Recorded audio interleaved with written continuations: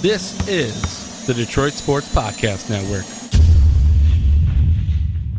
Today's episode of Two Bad Hombres is brought to you by The Athletic, which is premium coverage for passionate Detroit sports fans. Listeners of this podcast can save 30% off the first year of an annual subscription by going and visiting theathletic.com/DSP. They're hiring great writers, and this fall they're going to cover Michigan and Michigan State football. So don't miss out. All the staff here, all the podcast hosts, we read The Athletic every single day. Be part of a growing network of smart, passionate Detroit sports fans. Go check out theathletic.com/DSP. Subscribe and save 30% off. I was trying to get it out here.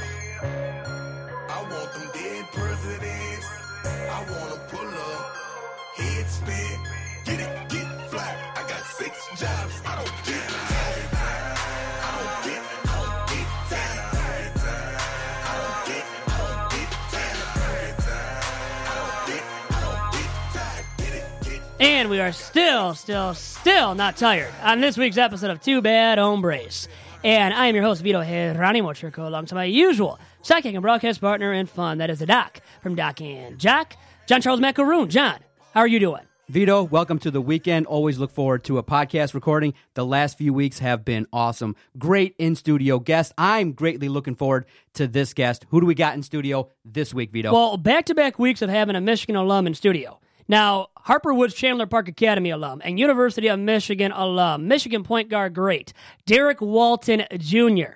Derek, how are you doing? I'm doing well, man. How you doing? Great to have you on. And you start on the 2013-2014 Michigan team that went to the Elite Eight, the 2016-2017 Michigan squad that went to the Sweet 16. You had some great years, a great 4-year run there at U of M, Derek, definitely. I definitely say so. And to start off, how about playing for your dad? You played for him at Harper Woods Chandler Park Academy. What was it like playing for your pops? It was a blessing. It was like playing. I basically played for my trainer and my dad at the same time. So I always had a great leash to go out and play, but I always had a lot of responsibility. So I think it was a good balance of both. And he was a staff sergeant in the Army at one point, stationed in Fort Benning, Georgia, then in Hawaii. So a military-based man. So I know he was tough on you at times. And it made you a tougher ball player, and you were known for being tough and hard-nosed. And really, I think you got the best out of your ability when you were at U of M, and you can credit your dad for that toughness too. And, I mean, how much do you credit for your toughness? How much do you think it's because of your dad and your upbringing? It's every bit of it. And I always give him credit on that. I think the roots of what I'm, was taught as a child just always carry with me. Like, it's just obviously his military background, but just overall, his just mentality. It rubbed off on me, and then it still carries with me today. Like a lot of stuff and a lot of the values that I have are because of him. Now, I read that he would make you do push-ups if you missed a single free throw. Yeah. Does that practice still carry on to this day? And actually, when did he make you start doing that when you missed a free throw? I think I was punished really early. I was doing push-ups if I double dribbled when I was little. Like if I double dribbled or traveled, or I did something that wasn't in the rules, I always had punishment. But the free throw thing came about 7th or 8th grade. It was just I started to get a lot better. Like my game started to transform. So it was always on me to continue to push me. So it was another way to I don't want to do push-ups. I'd rather have points than push-ups. So it's made you a better free throw shooter over the years by doing that too, huh? Oh yeah, 100%. I think I was around 90% my first year in the professional ranks, and 86 in college. So I think seeing him in the backdrop in the rim in college, I always knew if I would miss, he would definitely say something. So you definitely want to hear his mouth. So let's talk about Dorian Dawkins now, a buddy of yours that passed away in the summer of 2009 at the tender age of 14. A guy that you played a lot of basketball with, I believe even AAU basketball with, and him passing away. How does his memory inspire you today, both on and off the basketball court?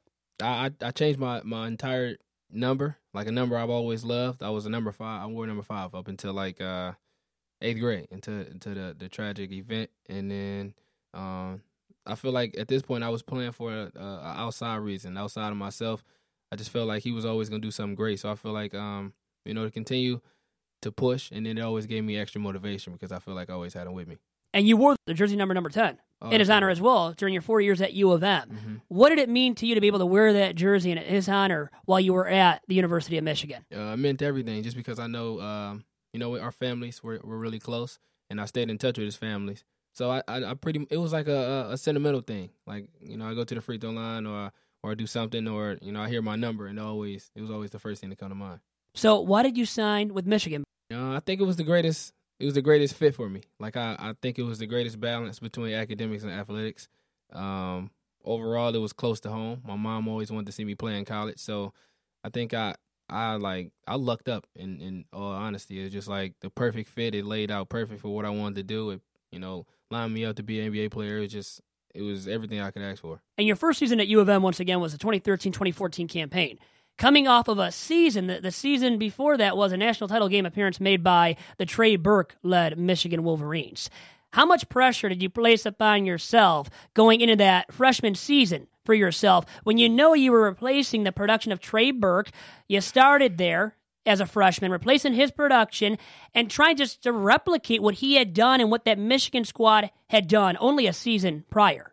I look forward to it. That's always who I've been. I've always invited a challenge, and I've always tried to live up, and then I'll do a challenge. So it gave me an extra chip. It was a lot of, I think, being young like that and having to lead a group of, typically, quite frankly, a group of NBA players. It was tough at times, but the challenge it just made me better overall. I think my freshman year I was spoiled just because of just the caliber of guys I had around me, but also in the sense of all the knowledge that they gave me. So looking back at that freshman campaign, how would you describe it now, what you endured, making it all the way to the Elite Eight as a freshman and losing to Kentucky there? How great of a season was that for you as a freshman? And I guess speaking of something that you already said, being spoiled kind of, having all that talent to work with as a freshman, and how it made you a better player over time too. To put it all in a couple sentences, I think overall it just made me, it taught me how to pretty much work. It taught me how to work and how to be very efficient in my time. How to overall just how to approach things. It's like a lot of the guys on that team had really like professional approaches, and being the younger guy and also being the leader in my own way, it just let me. I took a lot of things from that team that still carry with me today. Just the way I approach things, the way I prepare for a competition, or overall just how I prepare for a season. Now, did you feel the pressure though of replacing Trey Burke? You heard people saying this guy has to be the next Trey Burke, was going to be the next Trey Burke. How much did that affect you on a game-to-game basis, too? I think I struggled with it. I think at first it was kind of like I tried to be the perfect point guard. That's what I tried to be my first couple months, within the season. Like just trying to get out of the way of guys that I knew could make plays. Like just hand the ball to guys. Like I had Mitch, I had Nick, I had Karras, I had Glenn. I had so many guys around me that can make plays that I think I just started to defer way too much. And then overall, the course of the season, the more I played my game, the more successful we got. So I think it was a balance between trying to be the perfect point guard and then just trying to be me. So I felt pressure at times. Like, of course, as an 18-year-old, you'll look on the internet and you hear people talking or you see people talking. But, I think stuff like that, it has to happen for people to grow and realize, how to block out distractions. Well, how do you deal with all the negativity? On message boards, on Twitter. I see it. We see it ourselves. People getting at us. People will get at and say anything to you nowadays. They feel empowered, as you know, behind their mobile devices, behind their laptops, desktops. How do you deal with all the negativity and kind of just remove that from your mind, too? I think the best way to put it for me is that I don't want to think of them as I wouldn't say they're envious. I just think everybody's entitled to their own opinion. And then as much as they are entitled to that, it doesn't affect what I'm doing. So I think for me, honestly, it keeps me balanced. And honestly, I need to see some negativity, and I do need to see some positivity. But I think the negativity always would drive me, and it depends on how outrageous it is if I really care about it enough. Now, growing up playing basketball, tell us a little bit how you developed your love and passion. Obviously, you talked to Vito about your dad coaching you and things like that. What were your earliest memories of playing basketball, watching on television, developing the love for the game of basketball? I think everybody that plays basketball up until they're early 20s just always remember playing outside as a kid. Like, there's no other way to describe it. Just having your closest friends come over and y'all, you just outside playing basketball, and then you with them all day, every day. AAU's all year round when you're young. It's not like, high school when you got a high school team and they go play AAU. Like AAU, those guys become family. So, those are the most cherished moments I have. Like, just going outside, being with guys I'm with every single day, touching lines with, sweating and fighting and scratching and clawing with. It's just the best moments I have. When did you know that basketball was the right sport for you, that it could take you to the levels that it has?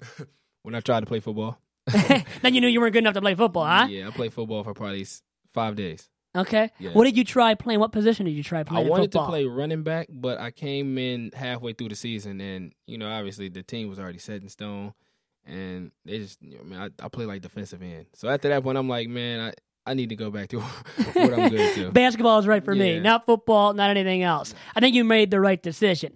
And after your freshman season at Michigan, you battled the injury bug a bit. Oh yeah. How did that affect you and your mindset, and how tough was it for you to get past all of that and to, get to your senior season and have the great senior campaign that you did?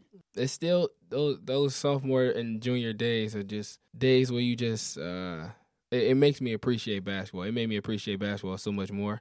It just was days where I couldn't walk. Like it was one of the most, I wouldn't say dark, but I would say it was depressing just because it was something I was always accustomed to doing. Like it's no matter what else is going on, I always had basketball, and that was kind of taken away from me. So it just made me appreciate the game a lot more. And then when I was back healthy, I had a mental clock against making up for all the lost time I lost. It was a mental grind and mentally taxing, and for us as non-athletes, look at us, we're not athletes, obviously. But for you guys as athletes, how tough is that? In a mental grind as you're going through an injury, you have the procedure, then you have the rehab, all the recovery.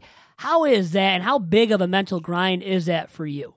It's hard to put in words. Uh-huh. Like it's just each day is its own struggle. Each obstacle is its own struggle, and then I think the people that come out of it the best are the people that can always look day to day. So like I just try to approach each day and try to get the most out of each and every opportunity that was in front of me to rehab, and then overall, and you think about it like that, you look at it overall, you just look back like, wow. I'm probably ahead of schedule now. I was a lot ahead of a schedule just because I tried to focus on each and every day. And fast forward now to 2017 when you had that airplane, accident at the Willow Run Airport. The airplane slid off the runway, and you were a part of that, had to deal with that incident. Now, how crazy of an experience was that for you and your teammates? I can honestly say there's no other way to describe it unless you were a part of it. Like, I'm pretty sure every person on that plane has, like, a different approach to getting on planes. Like, still to this day, I can't, like, if we get on a team plane, if I get on a commercial flight, I still can't fall asleep until we're completely in the air. Like both wheels are up. Wow. Then the wheels go under the plane, and then I feel like, we're finally up in the air. So, like, that experience was crazy because it was so unexpected. It was one of the most unexpected things ever. And I feel like in the moment it was happening, I was looking dead at one of my teammates, and he was like airborne. Like he was like, really? Like he was in the air. Like his feet were above the seats. Who was this, if you don't mind? Ibby Watson. Okay. Yeah, it was crazy. It was nuts. Like my computer flew, like my screen cracked. Like it was just like chaos. It's just like someone like opened the door in the plane. Now, prior to the incident, were you a nervous flyer or were you a good flyer? Everything was pretty cool because for the most part, most flights are pretty routine. You got to go through security, you get on, and so there's an expectation. You get the warnings, okay, put everything away, and then you go because this happened at takeoff. So if you can, set us what it was like when, you guys are taking off and all of a sudden something doesn't go right. What was your first indication something wasn't right? I think both of y'all can accredit this. So if you fly for long enough, there's just like a feeling. You gotta you just feel when something's not right. Like for a long time, I just felt like the runway was like 10 miles. Like the runway felt so long, and I was just wondering, like, at some point the plane, like the nose of the plane has to lift up, and like it did, and then it came right back down, and I was like, yeah, something's not right. So I think that's the point when I really started to panic, when like the plane never really got off the ground. It was like we just kept, like, I'm like, after a while the one way is going, it's going in, and then there's grass, and then there's gates, and then all that other good stuff. But like once we never took off, I started to panic at that point. Do you still think about it to this day and what could have been, how it could have been worse, how it could have been catastrophic too for you and your teammates? Yeah, but I'm a big believer in the secret. I believe your mind is very powerful, so I try not to think about it, but I do have a scar that I always look to every time I get. Really? So you have a scar from it too? Yeah, it was crazy. I had to get stitches. They told me I couldn't play. Yeah, and then crazy. you played, yeah. and you balled out. Oh, the Big Ten tournament, you won it, beat Wisconsin. You made the Sweet 16. So, you had a heck of a run. And how much do you think that plane accident, the incident, motivated you guys, inspired you and your teammates, and brought you guys together to be able to win that Big Ten tourney, but also to make that Sweet 16 run that you guys did? Yeah, I think it was huge. But I told everybody else, I think a lot of things was trending in the right way before that, and I think that event itself just made everybody else just loose. It just made us just. I think everybody was out there. I think that's the funnest I've ever had playing basketball. Like 5 days, that was the funnest I've ever had playing basketball. I told my teammates that, and we all agree it was the fun. It felt like the first time I picked up a ball again. And people remember playing in alternate uniforms. People remember the fact that you guys got there and gave you credit. What was it like trying to get on the next flight to the tournament? Because everybody talked about it like, you know what, if it was me, I think I talked about it with a couple buddies. I said, look, you couldn't drag me on a plane. I don't care how I get there. I'm Ubering it. I'm taking 50 cars. I'm getting all my friends, pitch in, drive me to where we got to go. And I'm a nervous flyer as it is. So if something like that happens, I'm driving to where we got to go. I don't care if we're playing in California. I'm not getting on another plane. You guys showed courage and bravery to get on that next flight. How did you do it? I'm gonna be honest with you. I was the coward of the group. It's crazy how all that stuff happens. Like when it happened, I was the first person to say, nah, I don't think we should go. And then once the meeting happened again, I was like, nah, I don't think we should go. But everybody else wanted to go. And obviously it was bigger than me. So, I mean, I sucked it up for those guys. But, like, I was, like, heart pumping. I was hell-bent on not going. Like, hell-bent. Like, I called my mom. I told her I'm not coming. Like, everybody that is in my immediate family circle, like, I told them I'm not going. And then the meeting that night was just, like, I had a good meeting with our mental guy, like one of our psychological guys at Michigan, Greg Harden. And we just had a long talk about it, and then I was still hell-bent. Like, it was no convincing me at that moment. Like, I at least had to sleep on it.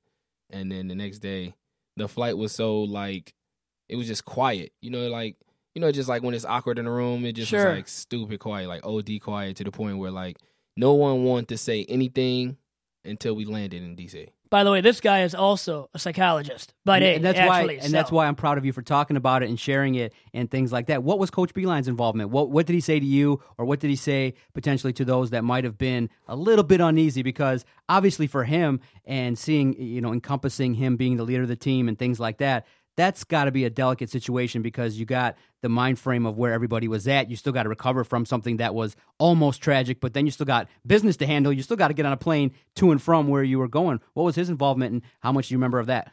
I will agree that I will say this: his empathy for everybody's personal feelings was you can't fault him to that. Like, it was just like everybody understood that it was like a very that's a moment that you will never forget. But his message was also that, life is all about events, and it's about how you respond to things. And then his message was pretty much, what are you going to do, not fly for the rest of your life? I mean, and it made sense. In a grand scheme, it didn't make sense. It did. But at the time, of course, out of everybody, and me being a leader, it was kind of funny to think back. Like, I was one of the guys that was like, nah, there's no way I'm getting on that plane. And so how much did Coach Beilein, keep you guys on track then through all that? He did a great job, man. I will take my hat off to that because it was so much more than just what happened on the plane. It was just who was on the plane. It was, what was going on at the time. It was a lot of different factors where you could everybody that could have and would have, and if you had a reason to just give up on it, it would have been okay. It would have been understandable just because of the magnitude of what was going on. But the fact that everybody on that plane got back on the next plane, I think that showed a lot of resilience. And it's a testament to you guys as a team, as leaders and things like that to overcome. And a message that I tell people that we spread throughout the podcast and my work as a psychologist is, if you think about it philosophically and you go down that road, you can't have faith and worry at the same time. Theoretically, you can't. So when you start kicking into that worry gear, I say, look, flip it to the faith and say, look, whatever's going to happen, put it in the big man's hands, and whatever happens, happens. And look, they survived it. Nothing happened that wasn't supposed to happen. The crew survived it. Everybody survived, and they were able to then take that and be resilient and accomplish something awesome that season. And it's a testament to the team and to Coach Beilein and the entire staff, and to you, even though many people did talk about who wanted to stay on a plane, who wasn't, courage and things like that. Look, you can't determine what people's reaction is going to be. It's just what it is. And no, the good thing is you overcame it, and that's what life is about. Is, hey, challenges in front of me. You face, you accept what you are feeling, and then you go, I'm going to take over and cope with it properly. And all credit to your guys and the staff there. Well, it's easy to preach it, though, right? To preach have faith, don't worry about things the next time you get on an airplane. Yeah. But to actually practice it, right? Woo. And like you said, you guys were courageous then and resilient. You were a very resilient bunch. And I guess it sparked you guys the rest of the way in the Big Ten tourney, in the NCAA tournament. And having Coach Beilein, John Beilein, as your head man, I think really helped you out from afar from what I saw that year for you guys. And what was it like playing for him, by the way, at Michigan? It was, I just, in every situation when I know I don't have all the answers. I know for a fact that I'm just going to try to be a sponge. It's no other reason for me to honestly, fight back somebody who has something, some knowledge that I need or may need to know. So the whole time I just tried to be a sponge. I think I learned so much on the court and off the court about like just little stuff that always would that's very important in everyday life. So like I think the best thing I would say about Coach Beilein overall, I think he's one of the best teachers. He's one of the best life coaches in college basketball. So speaking of teaching, what did he teach you then? What are the most vital lessons that he taught you as a player, but also as a man off the court? You know what, basketball is just like, it's parallel to life. It's just like a lot of the lessons that you learn in basketball really does transfer to life. Like just being on time to things, being prepared for things, taking extra time to learn some things. Even if you mastered it already, it's like really small things he taught me that like I just don't think I would be the same person today. Did you think that Beilein would leave for the Pistons? Because there was that big rumor at one point that he might leave for the Pistons head coaching vacancy. I don't know. I mean, you know what's crazy? I saw him in the airport. I flew in from Miami like it was a midday flight, and he was leaving. And I just saw on Twitter that he was going to the Pistons. Of course, me and his relationship never, we don't talk about that type of stuff. But I had no worry for real.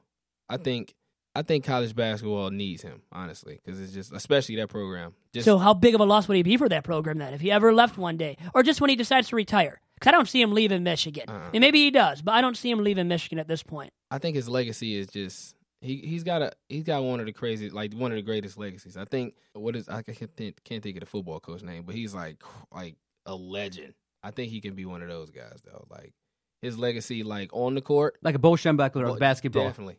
Bo Schembechler of basketball. No, and it seems like Harbaugh, the football coach, obviously, at Michigan, gets all this respect, mad respect, but who's accomplished more?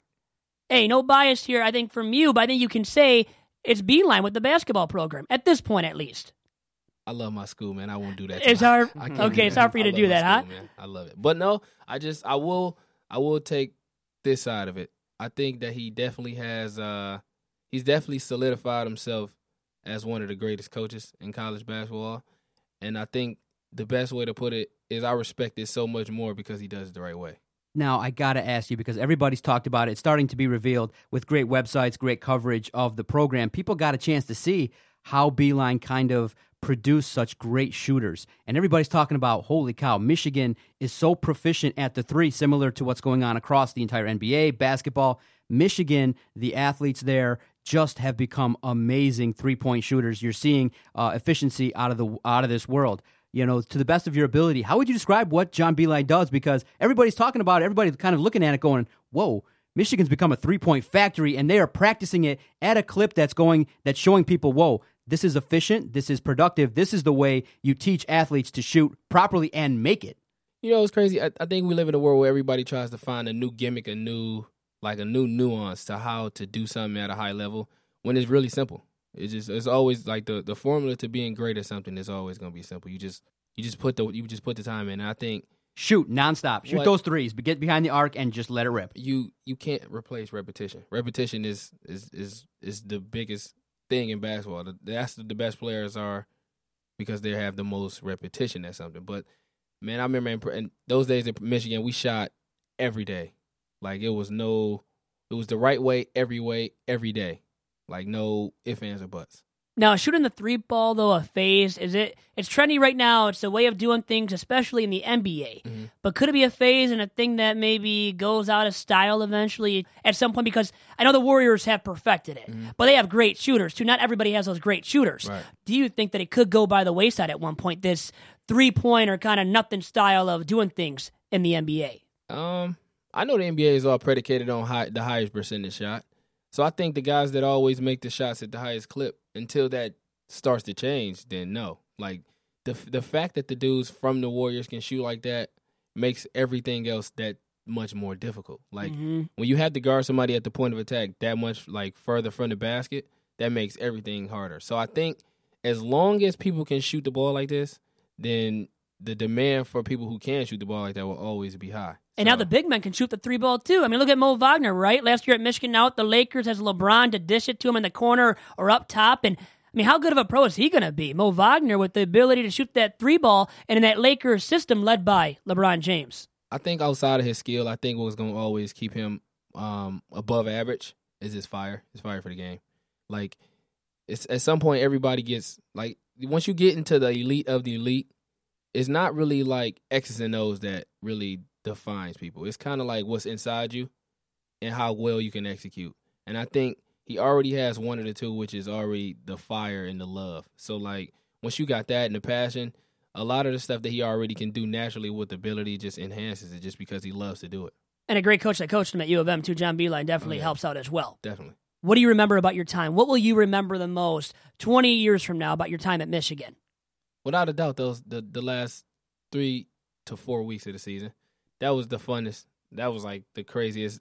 That's the craziest turn of events in like I can ever say I've been a part of. Like going from struggling in the middle of the Big Ten to being the best team in the Big Ten, and then going from maybe it was just a phase, maybe just playing well, to winning 3 straight games after that. It was just like, I mean, I don't think I'll ever forget that.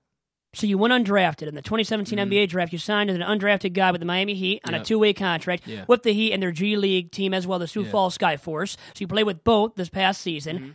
What kind of an experience was that for you playing with the Heat? A lot of similarities to Michigan. Just real culture based. A lot about who you are with your character, who you are every day when no one's watching, type of feel. And then just a lot of learning, just knowing that I have no doubt that I can play in that league for 10 to 12 years. But it's just about the small stuff that go into it. And I think them being the first team that I've ever experienced with the NBA, I think they gave me the greatest like sense of like, I would say the greatest confidence booster, because I knew I can already play, but they gave me more tools that I think will obviously make me a better player down the road. How would you describe Eric Spoelstra as a coach? Very, very hard-nosed guy. I think he's a very upstanding guy, very hard-nosed and very like clean-cut, but a lot of similarities to Coach B, just does stuff the right way. Did you get the chance to pick the minds of Spoelstra then and Pat Riley as well? I didn't. Man, you know when you see someone that you always hear about, it's like one of those, like, it's kind of like a, That's like, Pat Riley of the Lakers. That's back in the day. Like, this is NBA history. Yeah, Showtime Lakers, legendary figure. So you were on, and he was like the boss figure. Yeah, so it's kind of like, I'll see him and I'll be like, what's up, coach? It wasn't really like what to say. He can just flash his rings, and then you're awe-inspired, right? And you don't know what to say next almost as well. That's how I am when Vito walks in a room. I'm like, oh, my God, what do I say to Vito? I mean, look at a media darling, gets all the interviews. One day, when Vito walks in a room, it's going to be just like that. That's what I want Vito to get to as well, is to be like, look, I want when you walk into a room, people will be like, what do I say to this guy? Mr. Vito. But on a serious note, thank you for that, by the way. Okay, complimentary gesture to me. I'll take that in stride. But Pat Riley, a guy like that, has an uncanny ability to find talent. So him picking you up as an undrafted free agent says something about you and your caliber of ability, too, I would say. Yeah, I would agree. I think my agent in the Heat had a very, very I think we had a lot of mutual interest. And then, of course, I was, honored and blessed, to be granted the opportunity. But, again, I still am extremely thankful for the time. And then, yeah, like I said, just the Pat Riley thing, it was just like, it was kind of like I just felt like, I wouldn't say I was intimidated, but I was very careful what I said around him, though. He's still an imposing figure. You don't want to say the wrong thing to him. Yeah. Now, what did that experience teach you with the Heat? Having that opportunity last year, playing with the Heat a little bit, and the Sioux Falls Skyforce in the G League. What did that experience teach you and maybe, allow you to be a better player moving forward, too? So many lessons. I think the best thing I could say out of this entire first year is that I just learned how to be a professional. Like, I feel like I was already a professional coming into outside of college basketball just because of the way we ran things at Michigan. But this took it to another level. It was full scale from day to night on how to continue to push forward, to continue to take steps forward instead of being stagnant and take it back. So I think things that I learned overall throughout my entire first NBA season was I can't put into words. I would just say I'm thankful. So, John, Derek's a free agent, by the way. Mm-hmm. So it's time to break some news. All right, let's announce your decision now. Now, who are you looking? I mean, have you had some teams, talk to you recently, and you have intentions, I know, of playing this year. So how has that been going for you? I'm starting to see the business side of things. Like, it's me. I know people talk about it. Everybody can talk about it and say it's this, it's that.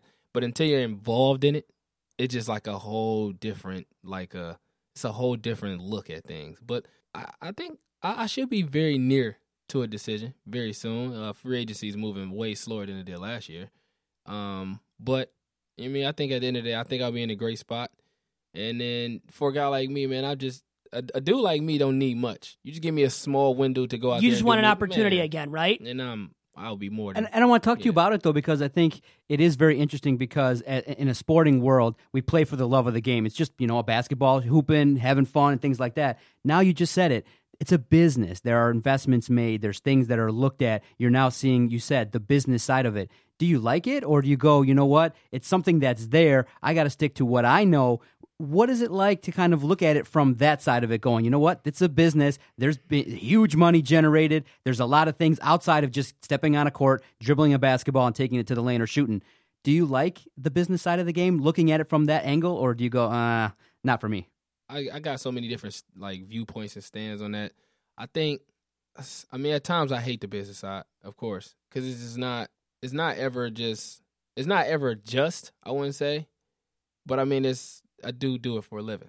It does, it does pay the bills. It does keep my mom happy. That's all. That's a good thing too, right? Yeah. But it's at times where it just doesn't make sense to me, and I don't think it's supposed to. But I just got a love-hate relationship with it. That's the best way I can put it. And free agency's been slow for you said, but also for Dwayne Wade, a big name like that, who's older now, not a superstar caliber player anymore. Mm-hmm. He's gotten a big 3-year offer from a team in China, maybe playing in China. Look at that, guy like that who hasn't signed yet, who you would have thought by this point would have signed as well. So we'll see what happens with you and your future. We wish you the best of luck with that. And how leery do you have to be as well of Twitter and what you post on there nowadays? Because we've seen some athletes in recent memory come under fire for tweets they tweeted out when they were 18 or 19. Some offensive, racist as well tweets. What do you think about that and just the importance of being leery? First and foremost, to answer that question, Derek, the importance of being leery of what you post on Twitter and on social media. My best point I try to tell younger guys that are they're up and coming that everything isn't for everybody. Like everything that you do, obviously is your personal business, but you don't post every single thing you do. That's the best thing. The best way I explain to people when they ask me, so what's your opinion on why did he post this? Or should I do this? I'd be like, look, man, if you have to ask that question to yourself before you post it, you already answered your question. I think so. That's the best way of looking at it. Yeah. And some guys in recent memory, Trey Turner of the Nationals, they've tweeted out this offensive stuff, and now they're looking bad, but they tweeted it out when they were 18 or 19. So I want to ask you, what do you think are the repercussions, or should be the repercussions for these guys that tweeted this out when they were still rather immature, and they were adults, obviously, but still youthful adults? How much do we blame them for what they tweeted out back then? There's so many ways you can say this. Some people try to say that, for one, the thing that always gets under my skin is why does it matter what he tweeted when he was 16? He was 16. I'm pretty sure he tried to be a normal kid. Obviously, it's not okay. Mm-hmm. But everything shouldn't be held over someone's head. Everybody makes mistakes. But my whole entire career, or my whole upbringing in basketball with Twitter and stuff, I just try to stay as clean as possible. I think the best way to be is just, low key. That's why athletes can understand, and comment on reactions, because you're taught, look, you can be in the highest of high moments and the lowest of low moments. You got to be even keeled to play a solid 40 minutes of basketball or 48 in the professional game. And that's why what I think athletes recognize is that we're overreacting to a lot of things. And that's what's happening, is that the reactions are so strong and so so divisive because a lot of people want punishment. Like, we have to also remember people are human. They make mistakes. They say and do things at young ages. And it's not to make excuses. You're not supposed to type dumb things or at least not go back and look at it and erase it. But then you got to go, look, we have to be a forgiving society. We have to look at people and go, you know what? They made a mistake. You hope and you ask the next question, which is, how are you acting now? Who do you hang out with now? How are you treating people now? And if you can grow, I do believe that you can even write nasty things on the internet back in the day 5 years ago. But if you maybe went to therapy or you learned and grew and you surround yourself with good people, we got to also add one other layer to the evaluation. How are people acting now? Well, there are trolls. You can't react to everything. That is true, especially for athletes like yourself. I bet when you were at Michigan, you had Ohio State people, Michigan State people coming at you, right? And even if you had a bad game at Michigan, guess what? U of M fans will come at you and say, you played horrible, right? Or say something even more offensive. And you can't react to all of that. But you had said, when somebody's 16, okay, we let them slide.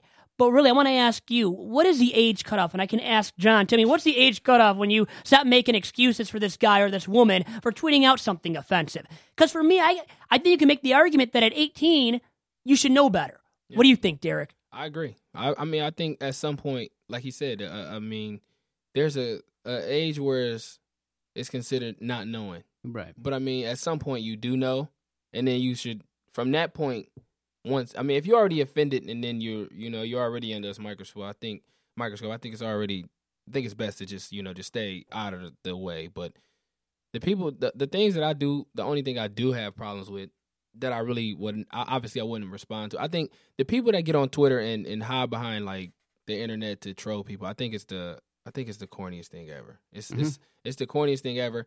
But on the flip side of things, I think people are like so like with Twitter being what Twitter is, people are so like power driven, like they feel so empowered when they can say something and they do get a reaction that it just won't ever stop. Like it just is. I mean, the stuff I see. It's got to be filthy at times, right? Yeah. It's crazy, but it's like, I mean, it is what it is, man. It comes with the territory. But these people are pitiful. Then they think they're tough behind their keyboard or behind their mobile device. Once again, you're the real tough guy. And maybe Doc, because I mean, we don't respond to all that stuff. You gotta, you take some of it in, and you don't react to everything. And I mean, answer the question too, Doc. I had asked Derek about what age do you think is the cutoff for somebody where you have to stop making excuses. A little bit older, 21, 22, because... Really? 21, 22? Yeah, a little bit older because the brain's still developing. You still got things going on in terms of life experiences and ignorance and stuff like that. So you got to, basically be done with college, kind of have that experience of, hey, kind of seeing different people and getting to know different people. Because a lot of people,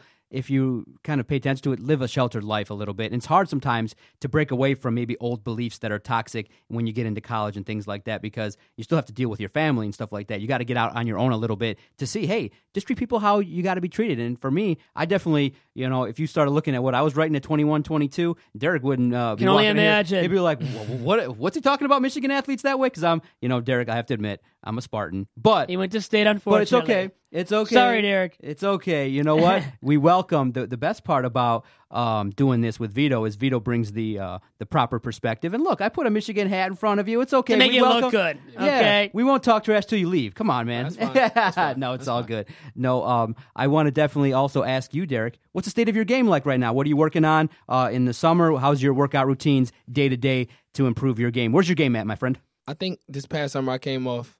I think my whole entire game is predicated off of being like, I want to be in the best shape possible. Yeah. I feel like the things that I bring to the game are like I feel like they're second nature. Okay. But like I feel like if I'm like in the best shape possible, that gives me, I can be able to do those things for a longer span of time. But like obviously I'm doing everything to just, continue to grow. Just, being able to score in a lot of different ways.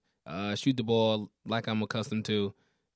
Be a lot, better on the defensive end. It's just, and being stronger. So it's like I wouldn't say I want to master everything, but I'm okay with making small strides. And a lot of coaches are rough on point guards because you got to run the offense. You got to know not only where the defense is looking, but you got to run the offense. And so how do you feel like in terms of, what you picked up from the Miami offense and also in the G League, how do you feel about running an offense and what maybe one or two areas do you still got to get a little bit better at? I've been playing pick and roll basketball my entire life, so that's always been so easy for me.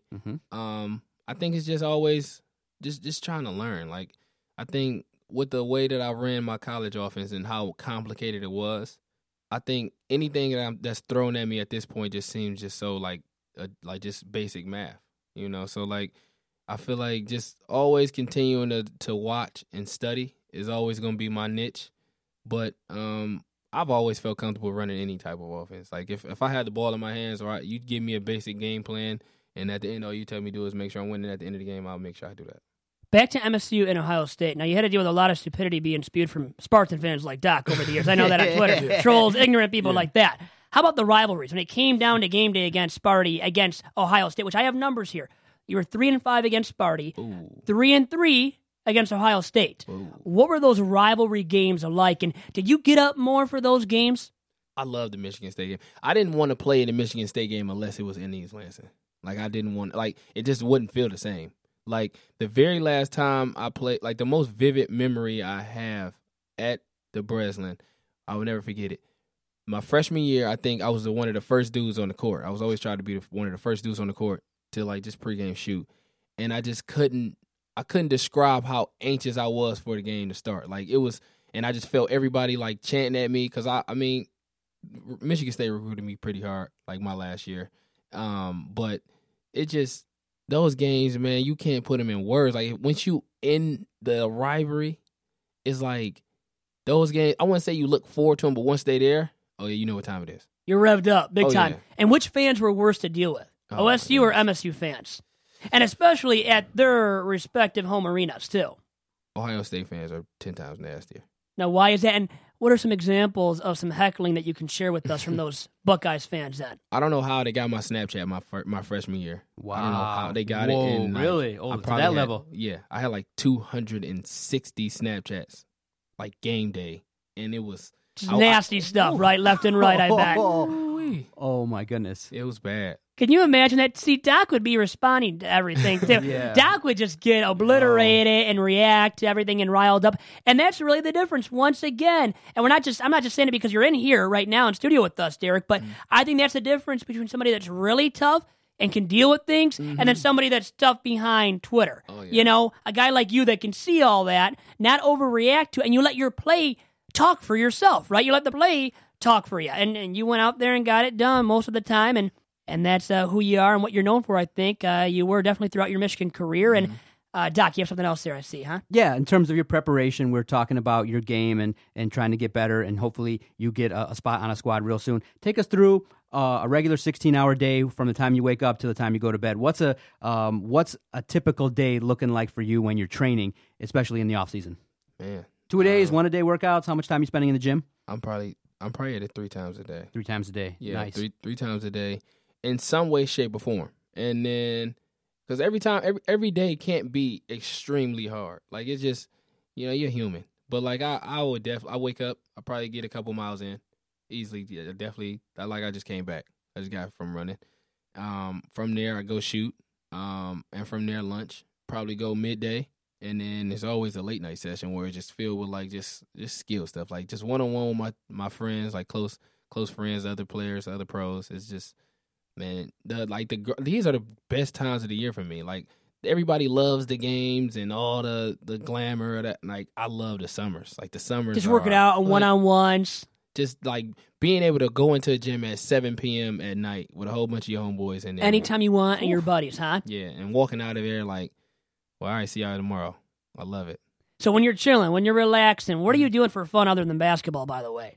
Oh, man. I got to get a hobby. I don't have a hobby. It's pretty much strictly basketball, huh? 24/7. Yeah, but I mean, I watched, I don't think the last time I watched, like, just television. I have a show that I watch, but, like, other than that, man, I tried to get into Fortnite. I'm not really that good. My player's not that good on 2K, so I need to talk to Ronnie. But, I mean, it's just a lot of different stuff. Okay, we got to ask. Did you partake in a little bit of the Miami nightlife? Did you dabble a little bit, see what's going on down there? Miami, look, we don't have to go into detail, but Vito, I've been there myself. There's a lot to do. I'll just say that. I know you know that much yourself. When Vito goes to Fontainebleau, they just go, okay, they just unhook the rope and let him right in. Dang, Vito. I wish. No, not that good. Come on, I wish. I think Dwayne Wade and only a couple of other individuals get that kind of treatment, right? Yeah.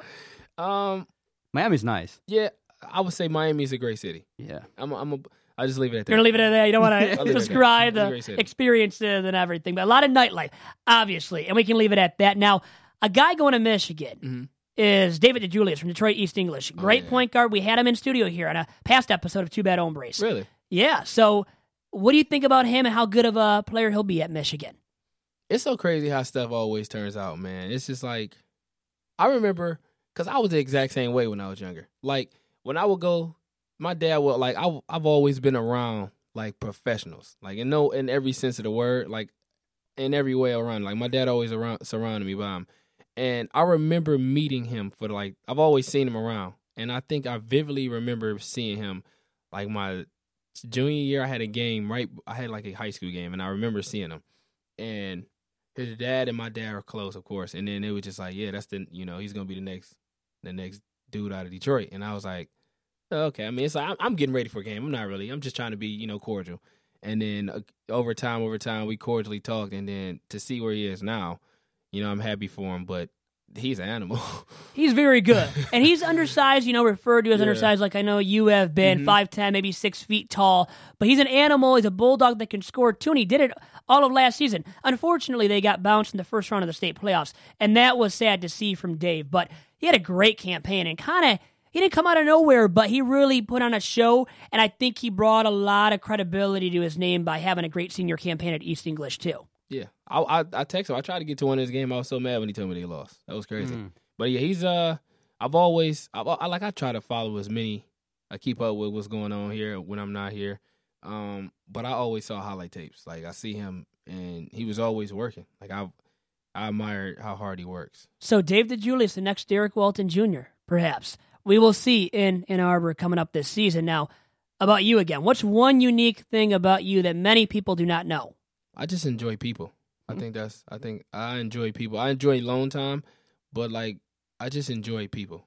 All right, let's get to know Derek Walton a little bit further. Are you a Pepsi guy or a Coke guy? Neither. I can't drink pop. No soda. No soda. I for like Derek. hearing that. Doc still drinks. He's on a diet, and he still consumes Pepsi. Okay. I don't get it. Steak or chicken?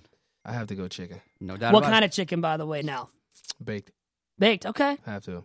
What's the last movie that you saw in the theater? Oh, I just went to see The Purge too. How'd you like it? I liked it. I want to see The Equalizer, but some other stuff that I'm not gonna say on here. But like, yeah, I need to get more movie. I need to get more movies. But that's the last movie I saw. Jordan or LeBron? Who is the preeminent number one GOAT NBA? It's a debate. We all have it. We've all had people in here talking about it. Is it Michael Jordan? LeBron James? I try to deflect the question always, but I'll answer today. My initial commercial answer would be you just gotta let two people be great.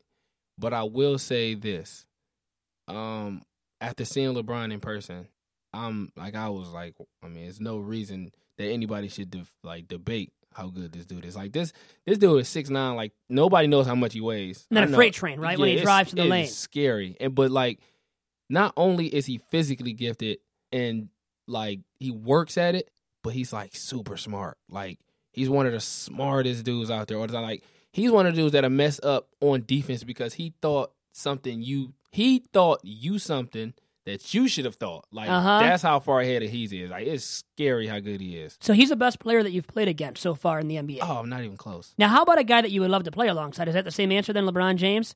Have you got the chance to a guy that's currently in the league that you would love to play alongside? See, then I would have to say I like guys I like athletic dudes. I like bigs. I would say dudes like Anthony Davis. I like those type of dudes. Because LeBron would take the ball out of my hands. He would. He definitely would. LeBron take the ball he might find you for an open look, though, too. Like, the Lakers are saying should benefit from that. KCP, Mo, and guys like that. But we'll see if that actually does occur, too. Now, how about you with the Pistons now? Would you love to play for them, your hometown Pistons, one day if you had the opportunity to do so? I would love it. I would love it for the fact that it would feel like Michigan again. I love it. I would love it for that fact. And, I mean, I'm accustomed to being here. I feel like, and then it's a lot of stuff that I will want to do here. Like as far as charities, it's just a lot of stuff that I will want to do here. And I think being here would make it a lot easier for me. Super teams, thumbs up, thumbs down. Players joining forces together to, with the common goal of trying to win an NBA title. Some people will say this is great, ratings are up. Others will say it's kind of making the league a little bit boring in that we kind of know who's going to be in the finals in 2018, 2019. Super teams, you down for it? My stand on super teams is this. I think everybody has the freedom and right to go wherever they choose. Now that's what I'll say about that. But what I do think is actually doing to the game is just making everybody else work harder. I think that's what it's doing. I think people are going to be so obsessed with trying to match that eventually that it'll level out, and then you have to find another way. But I think the way is how lopsided it was this past season, I think it will never be that lopsided again, just because of how hard and how obsessed people are becoming with, like, beating. And Golden State's so loaded now, adding DeMarcus Cousins in the mid-level exception, and some people are saying that's unfair. They don't want to see that happen ever again, but it has in Golden State, definitely. And to steal one of yours, of getting to know, people that we have inside the studio here at the DSP Network, American or Lafayette, Coney Island? I know Doc loves asking that one. He might have been thinking of asking that one, too. But, John, I'm east side. I'm from all the way east Detroit. Like have you tried both before, American and Lafayette? No, so you haven't even. So there goes that question, Doc. That was a question Doc has asked before. I like to go to the Coney Islands, like, near my hometown where, like, I know the food. Yeah, so what do you have over there? National? Ooh, we got National. Leo's, maybe? It's a place called Papa's Coney Island that's, like, right down the street from my high school. That if I do decide to eat some bad food, that's definitely That's Papa's. That's where you're going. 1,000%. Okay. And let's let you know pitcher camp coming up. August 6th or 8th. The Derek Walton Basketball Skills Camp, the first annual one, happening at the school where your father coaches currently at Lakeshore High School, right? So tell us all about it and what it exactly will entail. Oh, man. You know what's crazy? This idea came out of nowhere. Like, I was sitting on my balcony in Miami about 2 or 3 months ago in May. And I'm like, man, I get to go home for a couple weeks. What's something, what is something that I can keep me going? Like, what is something that I enjoyed around this time when I was younger? I was like, a camp. It was no-brainer. Because I remember being a kid at camp. Like, there's no other way you can describe having fun like that than that camp. Like, just being, like, I'm pretty sure a lot of kids that's gonna be with their, like, AU teammates or, like, guys that they're always with. And I just want to give them the best possible. Like, not only is it gonna be fun, I want to teach them the right way of stuff. Like, my trainer was gonna be, like, kind of running the guy, Jermaine Jackson's gonna, like, run the camp. My dad's gonna be a part of the camp. But, like, just to give logistics, August 6th through 8th. I think the time will change, but right now it's 10 to 2. Ages 7 through 15. Boys and girls are included. Like, I'm all about, I don't want to turn anybody away. That's how I feel about it. I would not turn anybody away. It's a fee to get in, and then if things come up where it can't be met, but the kid is there, like, we going to make adjustments. That's just, I feel like that's what it's about. Like, I'm all about giving and just making sure somebody, like, all those kids just have a good time. Are kids still able to sign up too? And if so, how can they sign up? It's a link on Twitter. That's on my Twitter at Derek Walton 10. And the link on my Instagram, DW10_. It's a link. And then, of course, man, if you don't want to pay that way, we'll figure it out there. You'll make it happen really for anybody 100%. That's coming so they can play. And with that being said, I'll leave you with this. What's your earliest memory of playing basketball? Making you really think here. I know that. My earliest? I think one of the things that I always enjoyed when I was a kid about playing basketball was, even in grade school and right before grade school, like, knowing that as soon as I get out of school, that my dad's picking me up and I'm going to the gym. Like, there's nothing else. I don't have nothing else going on. Like, it don't matter how tired I am. It don't matter if I'm hungry. We'll figure that out. But, like, once I get in the car, I'm all smiles because I'm going to the gym. School and then basketball. What? And That's for all John good. and I, That's it's a good day. Being at home and then coming to the Podcast Network studio to record an episode of Two Bad Hombres. And our special guest this week has been Derek Walton Jr. Derek, great stuff, man. Thank you much, and best of luck the rest of the way for you and your NBA career. I appreciate you guys for having me. Awesome stuff. And thanks to Doc as well. Adios, guys.